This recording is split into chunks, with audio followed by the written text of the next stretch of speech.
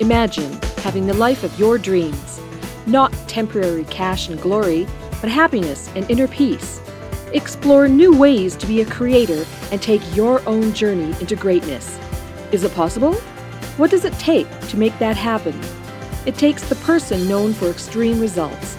He's called the cage breaker and the ultimate catalyst. Coming back from the brink of death and now crushing it for himself and his clients, this is Your Ultimate Life Podcast with Kellen Flukiger. Hello and welcome to this episode of Your Ultimate Life, the podcast where we don't do anything except talk about how to live your ultimate life, a life of purpose, prosperity, and joy that you create by serving with your divine gifts. I'm grateful today to have Eugenia Oganova, who is a coach, a spiritual wizardess.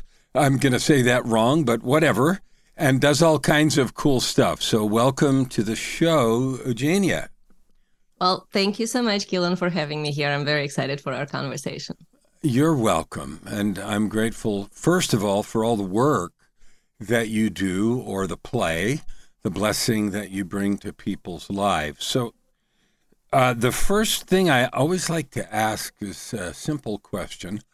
The premise of the podcast is living the ultimate life, a life of purpose, prosperity, and joy that you create by serving with your gifts. So that's my definition, but everybody has their own take on that. How would you define your ultimate life? My ultimate life is the life of service, where I get to show up fully as being myself without restrictions, where I get to live undefended and at the same time support people in their own transformation and stepping into the next level of their consciousness. So you used an interesting word. That's a wonderful definition. And it involves using your gifts and all that kind of stuff. What is the word undefended? Like, you used that word, and I was curious about it. So tell me what living undefended means. Well, most human beings, from my experience, are extremely defended. We have all sorts of shields and protections and layers of masks. And since I was very little, because I could see it all, it was almost painful to see the person shine so not brightly because they hidden underneath all these things. And to me, when somebody is conscious and fully aligned, any defense is not necessary. So although a lot of times people think like, oh, we need protection from, I don't know, dark forces, or protection from bad luck, or protection from just somebody seeing our flaws, when in reality, the more undefended we are, the more life force we actually have to contribute to the collective humanity. So being undefended means that you are so much embodying unconditional love, and you're so aligned with the world that you're literally able to handle whatever is happening frequency-wise, that it filters through your system. So then whatever it is that arrives into your world that is, let's say, negative, does not mean anything. It does not become a personal story. The personal story remains in the higher frequencies. So then all the lower issues, they're still there, we still deal with them, but there is no need to push anything away. That way, the energy is allocated appropriately to whatever we actually meant to do in our lives. So I love that, and I have a question. I agree with you. People live with the layers of masks, and I love the fact that you use the word defend. We defend ourselves, protect ourselves. What do you suppose? I mean, I don't know that someone was born that way. You know, the baby automatically has all these layers of defense. Why do you think we do that? Create untold layers of defensive mechanisms around us. What's up? Yeah, from my experience, the factory setting on the baby is actually undefended, unconditional love. But then babies get hurt because they don't get love, because love becomes conditional, because parents, sometimes close their heart to the baby because they're too busy, or they don't like what baby is doing, or they're annoyed, or they're exhausted.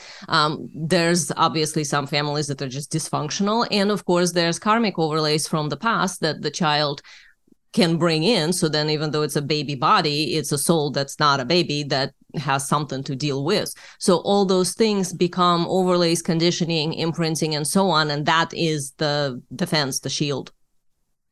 So that's good. I love that. And getting to be undefended, living that ultimate life of purpose, prosperity, and joy. What would you say to someone to consider if they hear that and say, wow, I don't want to live defended and have all my light darkened and blocked and all this stuff? What would be the first thing for someone to think about or do to understand the defenses they have and to start, taking off the layers or whatever it is? What would you tell us to do? Well, first of all, I would say, what are you stopping yourself from doing? Like, where are you not saying something you want to say? Where are you not behaving a certain way? Where are you feeling like absolute terror if you think of, oh my God, if I said that, or if I did this, or I can't not do this? What are you talking about? That's not even, whoa, no, that will, like, my whole life will fall apart. Those are all the clues that you're in a web of conditioning. You're in a web of some sort of a defense. So when we start to let go of such patterns, that usually means it's a process of self-mastery. So the goal of our lifetime, every lifetime for every person, if we simplify, is to become masterful at who we are. Not it's something out there that somebody tells us to be, but at who we are. And to do that, we have to first build a relationship with self. So it always begins with self-awareness, paying attention to the different, let's call them voices on the inside, different personality components of you. So, there's a part of me that wants to do this, but this part does not. If you can imagine it like a, round table, and my mind wants this, my emotions want this, my body wants that, my spirit wants something completely different, and so on. So that's like really simplifying it. Of course, with my clients, I go like way deeper, but this kind of a basic round table inside yourself, when you start to recognize that you're not one voice. The one voice is usually the mind, and that's never something to listen to, actually. It's meant for others, not for ourselves. For ourselves, it's something else. But if somebody's not connected to the other voices, they can't go anywhere to the next level of their mastery, because you can't master what you don't even know exists. So step one, if we're like really talking about beginning, somebody who's not on the conscious journey, they would have to start recognizing different voices. People that I work with, they usually way on the journey, like they've been on it for years. So when they come to me, it's more about like, okay, I understand all of this. I've been dealing with this. Maybe they've been through therapy. Maybe they had some awakening experience, whatever they're trying to live consciously. And then it's more about minor course corrections and looking at the layers, looking at, okay, this thing, what's the root of it? What's underneath it? Why is it still here? And from my experience, it's usually because the issues stay or repeat cyclically is because they are identity based. So there's a part of a self-definition that gets stuck that is not actually who we are. So that's the process of actually shedding components of identity. So you might call it a death of the ego or death of the self. Not complete, of course, death of the ego to the point that the person can't function in a world, but enough that it sheds layers of something that is not truly who the person is. And then you get to show up like the phoenix out of ashes, like the picture behind you, in the next level of you that is truer to who you are. And that's a process. It's very rare when it happens completely from 0 to 100. And that's usually very traumatic if it does. Most of the time, it's a conscious journey. So you said something interesting that I want to dig into a little bit. And that is the mind, and then you said, and that's not the thing to listen to, but it's the noisy one. Yes. And so it's the loudest one. Yeah, it is. So the mind is like the noisy thing. And even for someone that has done some of this work, the mind is still present. It is the interactive piece. You said it's for others. How do you help someone or advise someone or teach someone the difference, the different sound or feeling or frequency of the mind voice versus some other voice? And do you have names for all of them? You have a soul voice, spirit voice, like what is the other one or another one to listen to instead of the mind, which is always so loud?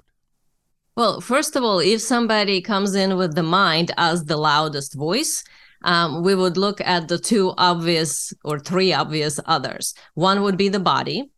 You know very much when the body doesn't want something that your mind wants. Okay, you already can distinguish that voice.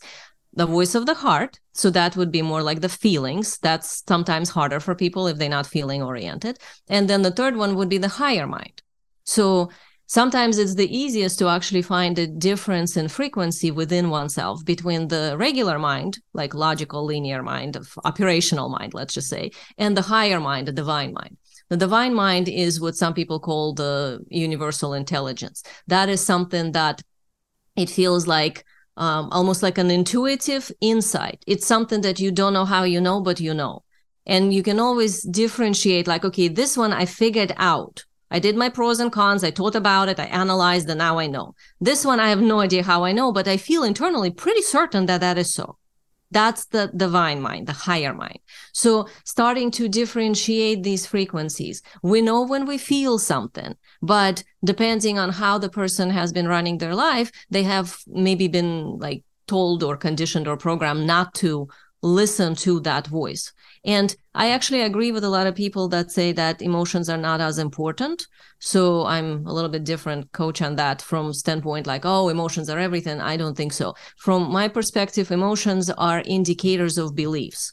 So they are needed, and we must understand what it is we're experiencing, and we must allow it to experience so we don't create disease. But living just through emotions, that's actually kind of going crazy and living in chaos. So emotions meant to be more like, okay, I'm experiencing this. And then the next question is, what do I have to believe about myself, about reality, about this particular subject in order for me to have this emotion? And the more we ask that, the more we actually evolve into the other voice that's not the mind. We're still using the mind to get those answers to some extent, except the body just kind of tells you. But even then, how are you translating it into linear language so you comprehend it through the mind? So mind is not going to go anywhere, but there is a difference in living your life and making decisions through the mind versus using the mind as an interpreter or translator, which is what I meant by what I'm saying. And it's places for other people. It's places to just translate this reality so we can function in it. Some people are great in strategy, but that's for understanding of how to function. That is not for navigation. Navigation is usually something else, and that is installed in each person's soul design. And every person is different. So it's not like, oh, everybody must be navigated from their heart. Not necessarily. Some people meant to be navigated through their hips. Like they have to literally listen to what's going on in their hips. Some people are navigated through their solar plexus. So that's the kind of a gut response that they feel, the impulse. Some people are navigated, like I've seen designs when it's behind their neck. So they have to actually calm down and then relax, and then they feel behind them almost like a push to go forward or to not, or behind their heart chakra. So heart on the front, behind between shoulder blades. Some people are inside navigated. So they have to get out of the way and wait. And then whoop, something drops in and now they know. So there are different forms of navigation. None of them are mind, but mind is the translator. And connecting to the universal mind helps, because that's where we can get answers that our human self does not know. So you said a couple of things that I'm really grateful that you said. I'm with you. Emotions are simply indicators of what we're believing at a given moment, right? And you have a thought and you believe that thought, and the belief of that thought is what creates the neurochemical response in the body, and you feel whatever it is you feel. That's a really important insight, because people, not everyone, obviously, but many people believe that all the emotions are the guideposts, and they really come, as you said, from believing some thought about a person, about a situation, about an event that happened that is a neutral event. It just something happened in the world and you made a choice. So I love that you said that.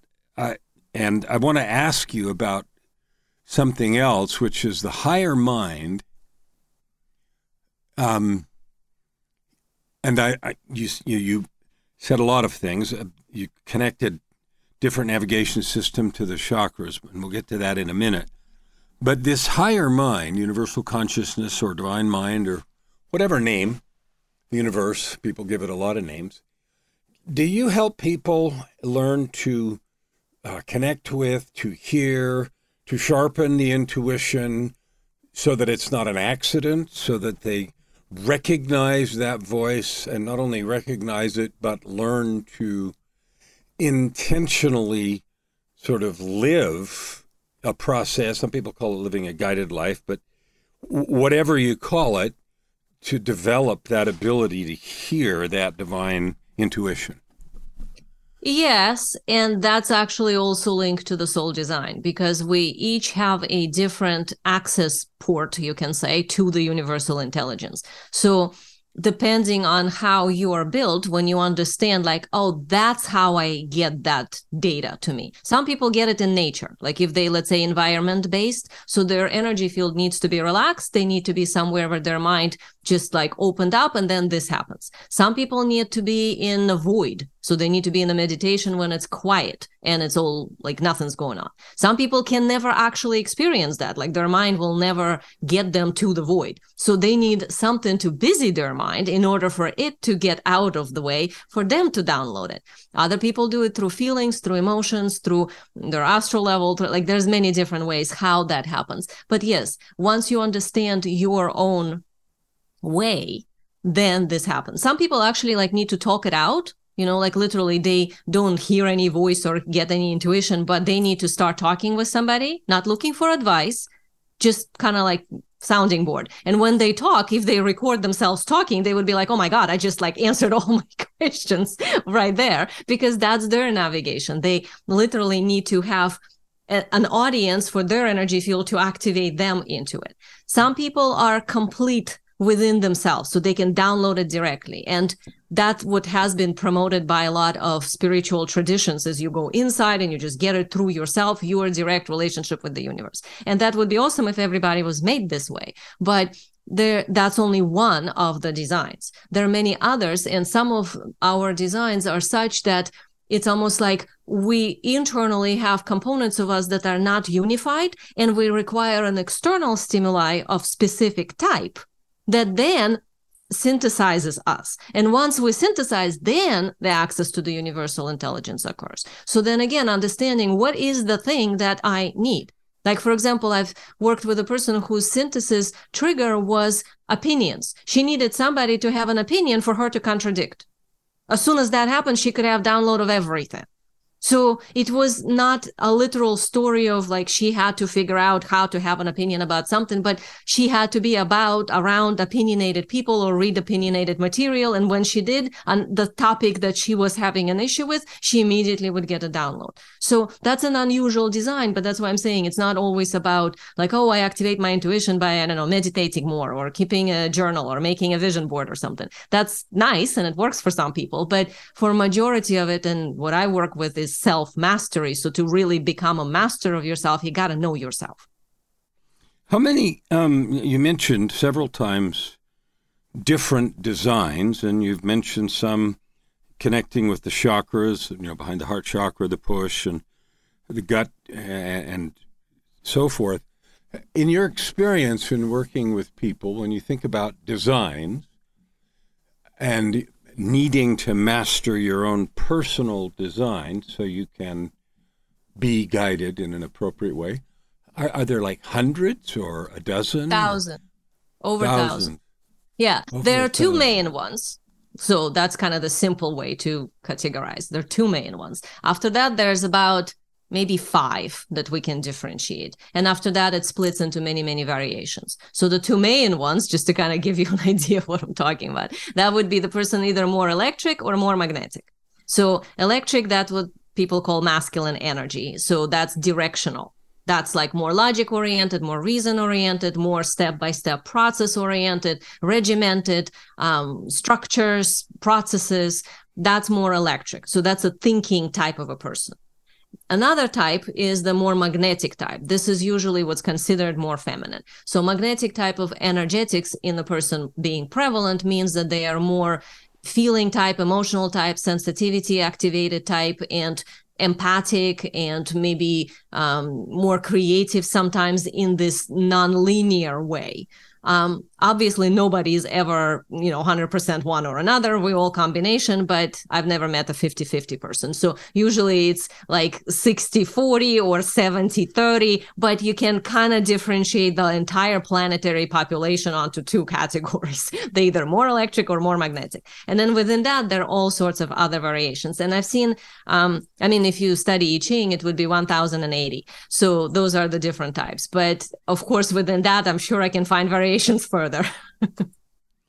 I have a question. So we talked a little bit before we started recording about, I asked a question about events. Sometimes, in fact, often people have some kind of events that push them from externally focused to guided, being more guided. And you said you were sort of born this way, and from very young, you noticed these layers that people hold and so forth. Can you tell me in that work, how and when did you discover which one of the 1,000 or 2,000 types of person you are? I think that's actually an ongoing process. I'm uncovering more and more details of myself. It's kind of weird to say if somebody like, oh, I know exactly who I am from the very start. I know that there are different ways to understand yourself based on what you know, right? The more you know, the more you understand you don't know. So I'm always in that journey. Like as I'm learning, I'm seeing, oh, there's this part. Oh, there's that part. So when I was born conscious, that meant that I could see people's energy field. So I can literally see energy, but I also could see timelines and possibilities and different stories within their field that kind of show up like little movies in my mind of the past that they have experienced. So those are past lives or some events in this lifetime or some future events.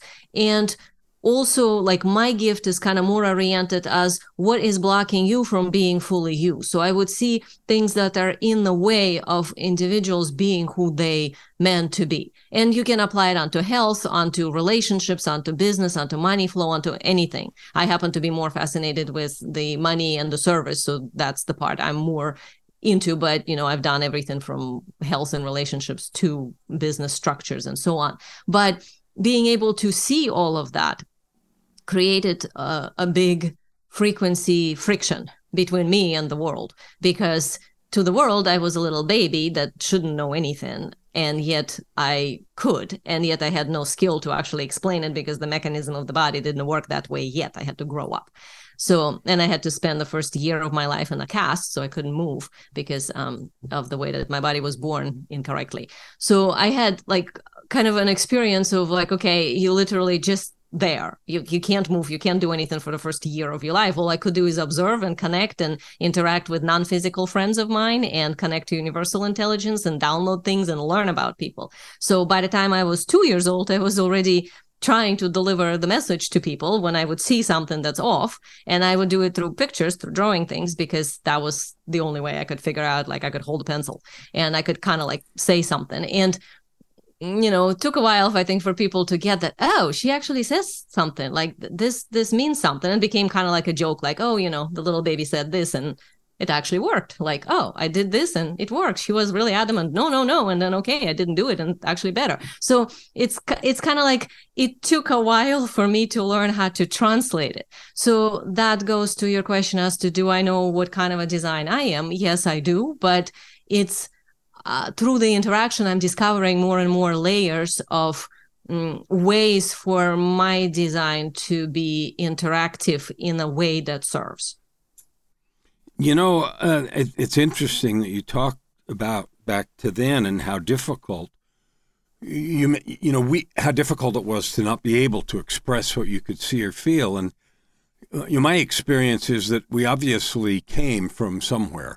Like the moment, that wasn't the beginning of our existence. And so we had other experiences that we brought with us and we understood and so forth. And so that must have been really interesting. Difficult, I don't know the right word to use. Yeah, interesting wouldn't be the word I would attach to it. No, difficult. I would say maybe it was a little agonizing. Yeah, agonizing, frustrating. So now that you at least have developed a significant ability to articulate that, When someone comes to you and says, gee, I don't know what's in my way or what's blocking me, and you can see this movie of what's in the way, how often do you get the sense that people sort of reject or they think you don't understand or see what you do see? How often does that happen, and what happens? What do you do with that? I don't work with those kinds of people. I just literally don't attract them. I've spent years of my life trying to convince people to understand stuff, and I realize how much of a waste of my energy that is. I'm designed to work with leaders. That's literally part of my design. So somebody who is already on a journey, somebody who's already influential, somebody who's already understood that reality is a little more complex than the linear thinking and whatever they see with their physical eyes. So those people are ready for the next level. So sort of what I bring in is more like a PhD level. So I don't work with kindergarten and just beginners who need to understand reality. I work with people who already like educated in their own self, but now they want the upgrade for the service. Like my band is more in the service. Like, okay, it's not about like, let me help you understand you. You already kind of know you. But now let's look at how can you serve even better while making sure that you are taken care of, that you are loving yourself deeply, that you are shedding layers and layers more of whatever is not you, so you can fully emerge as who you meant to be. So when we know who we are, we broadcast into the universe specific frequencies, and those frequencies then attract specific people. So I generally now, in this part of my life, I mean, I'm almost 50, I have not been attracting anymore to me people of the type that just like, oh, I believe in energy, like, oh, that's very interesting, or oh, I don't believe in that, prove it to me. Like, that's not my world anymore. Maybe in high school it was, but that's like a long ago. What I have now are conscious, incredible leaders who are change makers in the world, that are in high positions of power in their life, either in the corporate world, or they own their own businesses, or in, political world, or so on. And they are interested in deepening something, but not so much from the standpoint of like, oh, I want to see energy, or I want to connect to my energy guides, but more from like, how do I make the bigger impact while at the same time not burn out, while at the same time not kill myself in the process. Many of them are actually so focused on serving that they forget themselves sometimes. So that's what we figure out. Like, how do you have this? I don't believe in a life-work balance. I don't think that thing actually exists. I believe that if you're living in your design, you're going to have the proper flow. Some people are designed to go like crazy for, 2 weeks and work 24/7 and then have 2 months off. Other people will die if they try to do that, and they design to have a regimented thing. So if we understand how we're made, we can adjust whatever service or whatever leadership direction that we're going in such a way that benefits not only the world, but that we can sustain it. Like, sustainability is very important to me. That's part of what I teach people. You've used the word service a whole bunch of times.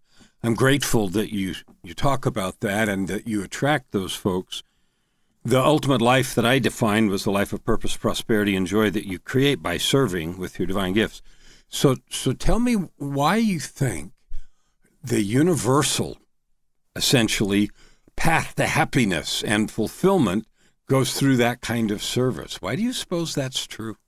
Well, we're not living in a vacuum, and we're not separate. Separation is an illusion. So being within the illusion, it's very tempting to think that, well, it's all about me. That's the selfish view. But in truth, in the higher sense, the connectedness that exists like a fabric of universal energy, and then on this planet, the human collective, we are interconnected. So in the universe, any intention that does not have some service attached to it, that's selfish, actually doesn't work. It's not intention, it's more of a desire. So as soon as we want to intend something to occur, we already right there have to look for, okay, and how does that serve others? Like, if I get this thing I want, how does that serve others? Maybe because I have, let's say, next level of my business, I get to hire another person and somebody gets to have an amazing salary by working with me. Maybe by doing this specific thing, I get to influence a certain number of people in a specific way, and so on. So we always already have to look at service. Service is actually because of the connectedness. When you start to do the work at the higher levels, when it's not just about like cleansing your own issues and getting a little bit like in control of yourself, but when you start start to do larger level transformational work on the planet with larger humanity fields. This is where service is sort of a preset, pre-installed as, because it's all one simulation, one unit that we're in. When you're doing something, you're automatically, by being a big enough vortex, going to be affecting the communal morphogenic field. So that service, if you want to label it that or not, but you're already serving. So the more conscious you are on doing that, and the more you're able to benefit both sides, yourself, because then you become even cleaner and more amazing vortex, and that naturally then benefits the collective. So that's why service is kind of part of it just by design. So we're just about at our 30 minutes. I'm sure that there will be people who listen who won't understand all the words that you've said, and who are interested in that higher level of service, who are interested in understanding more about what you have or do. How would someone find you or connect or follow you if they wanted to understand more about what you teach and do?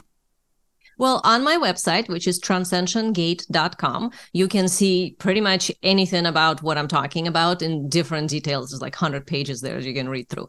And of course, on any social network, if you just type in my name, Eugenia Oganova, you're going to get my profiles, and then you can see all sorts of data, including YouTube channel. But when somebody chooses to come in to work with me, what the beginning step would be, if they choose to sign up to be part of my world, would be to look at their soul design. And we would look at like how you're built, what is your purpose, what are the gifts you brought, what are the issues you brought, the karmic overlays, what is the profit potential within your life, like how you meant to attract wealth and how you meant to serve, and what is the bigger evolutionary part of you. And we also look at the life cycles, as in what's going on in this cycle of your life versus next, so you can kind of see your life in totality. So that's the beginner step to this process with me. And then after that, depending on what the person needs, I have different programs for various levels of their development and business. Thank you. I am grateful for the good that you're doing. I'm grateful for the work that you've done to develop that ability you had from birth, and to develop the ability to share and do that. So thank you for being here on the show with us today. Thank you so much, Keelan, for having me. You're welcome. So I want you, all of you, to take time to listen to this a couple of times.